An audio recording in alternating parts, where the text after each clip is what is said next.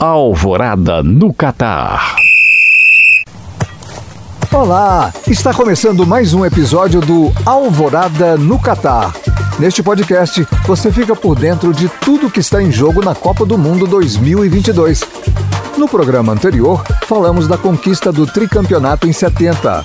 Agora é a vez de falarmos da edição do tetra, quando a amarelinha superou na finalíssima a já conhecida Itália. O ano de 94 teve diversos acontecimentos marcantes que trouxeram esperança e ceticismo, lágrimas e sorrisos. Na política mundial, a África do Sul elegia o líder Nelson Mandela na primeira eleição multirracial desde o apartheid, regime de segregação baseado em raças. It will forever remain an indelible blight on human history that the apartheid crime ever occurred. Por aqui, o governo Itamar Franco lançava o Plano Real, nova moeda do país, que veio para substituir o cruzado. O então ministro da Fazenda, Fernando Henrique Cardoso, se candidatava à presidência da República, eleição em que venceu o presidenciável Luiz Inácio Lula da Silva. No mundo das artes, o Brasil se despedia do humorista Antônio Carlos Bernardes Gomes, mais conhecido como Mussum. Opa, beleza? Tudo bem? Vamos aí, meu camarada. Sabe quem perguntou por você? Não, quem foi? Ninguém. E de outro grande Antônio, o Antônio Carlos Brasileiro de Almeida Jobim, ou simplesmente Tom Jobim. É pau, é pedra, é o fim do caminho, é um resto de toco, é um pouco sozinho, é um caco de vidro, é a vida, é o sol, é a noite, é a morte, é o laço, é o anzol. Quando a Copa do Mundo começou, o país ainda se recuperava do luto com a precoce partida do piloto de Fórmula 1, Ayrton Senna. A Copa do Mundo de 94, 15ª edição do evento, foi realizada nos Estados Unidos. Apesar da pouca tradição norte-americana no futebol na época, foi este o Mundial que bateu todos os recordes de público mantidos ainda hoje. Na ocasião, o torneio contou com a participação de 24 seleções, divididas em 6 grupos com 4 participantes cada. Pela primeira vez desde o pós-guerra, nenhum país integrante do Reino Unido se classificou para a Copa do Mundo. O Brasil não vivia o melhor momento naquele período. Afinal, o desempenho nas eliminatórias passou longe de ser convincente. Para piorar, o atacante Romário, que vivia grande fase, era preterido nas convocações. Isso por conta de um desentendimento com a comissão técnica encabeçada por Parreira e Zagallo. No entanto, uma lesão de Miller na penúltima rodada fez com que o técnico convocasse o baixinho para a partida derradeira contra o Uruguai. Com uma atuação de gala e vitória por 2-0, o passaporte para a Copa do Mundo foi carimbado com sucesso. A bola foi tocada pelo lado esquerdo do campo para a saída do lance de Gutierrez. Ele tentou a finta, adianta a bola. Mauro Silva rasga, tira dali, lançou para Romário, parou a defesa, ele tentou a finta, tem outro goleiro, o gol está livre, bateu, que golaço!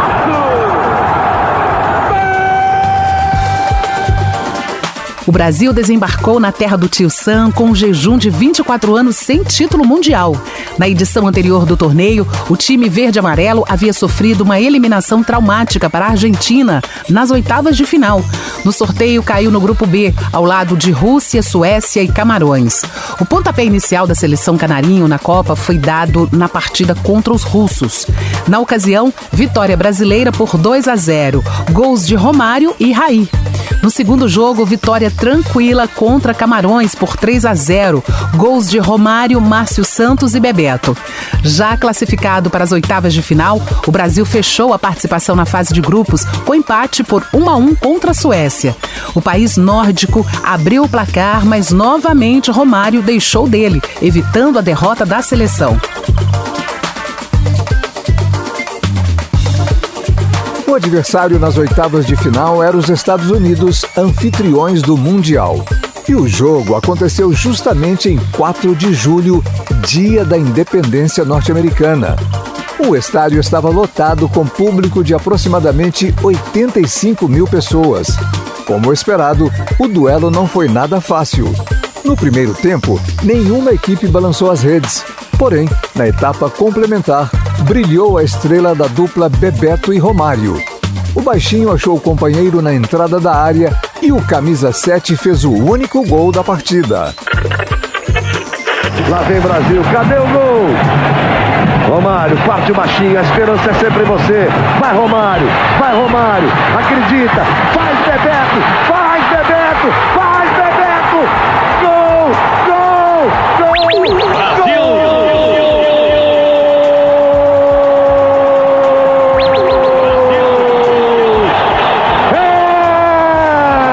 É do Brasil!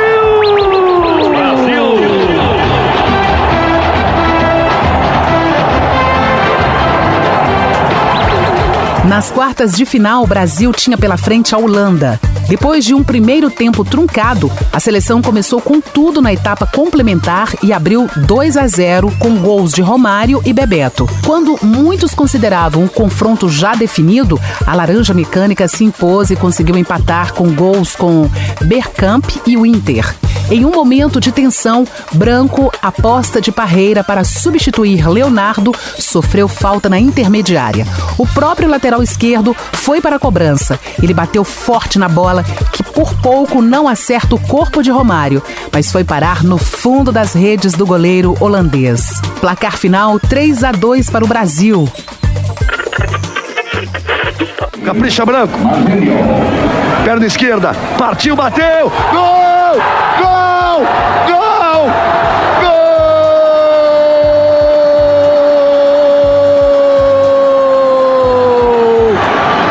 É do Brasil! Brasil!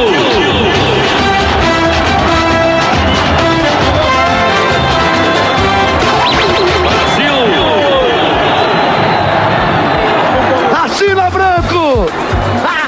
O Brasil, mais uma vez, conseguiu se classificar para o seleto grupo dos 4 melhores de uma edição de Copa.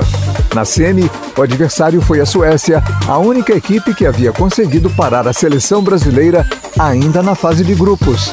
E, novamente, o país nórdico deu trabalho. A partida seguia no 0-0 até os 35 do segundo tempo, quando Romário aproveitou o cruzamento da direita e cabeceou no canto do arqueiro. Vamos, Jorginho. Olha o cruzamento para cá. Olha o gol! Gol! Olha o gol! Gol! Olha o gol! Gol! Gol! Brasil!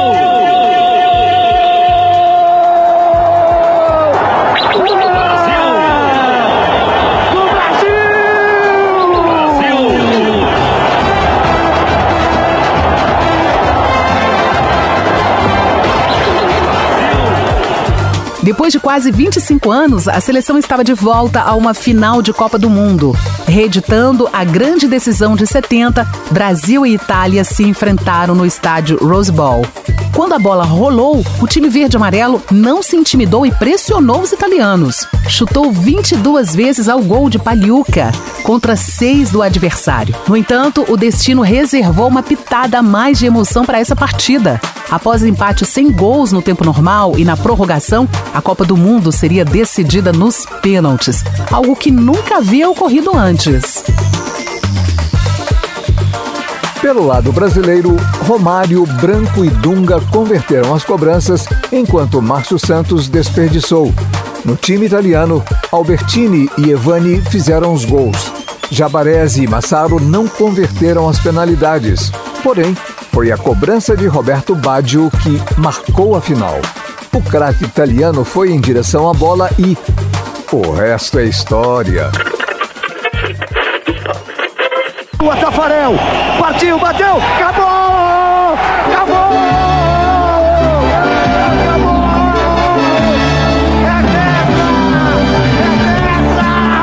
É tetra! O Brasil é tetracampeão mundial de futebol! Este episódio do Alvorada no Catar fica por aqui. No próximo programa, vamos falar do pentacampeonato em 2002, ano em que o time verde-amarelo conquistou o título com 100% de aproveitamento. O time do podcast Alvorada no Catar tem na locução eu, Edson Aquino. Na tabelinha comigo, eu, Rose Xadê. A sonoplastia foi desenvolvida por Valdir Júnior. Neste episódio, foram usados áudios da TV Globo. Já a produção ficou por conta dos repórteres Leandro Colombo, Túlio Lima e Marcela Calisto. A edição de texto é do jornalista Rafael Lourenço. A Alvorada FM agradece a sua companhia. Nos encontramos no próximo episódio. Até lá!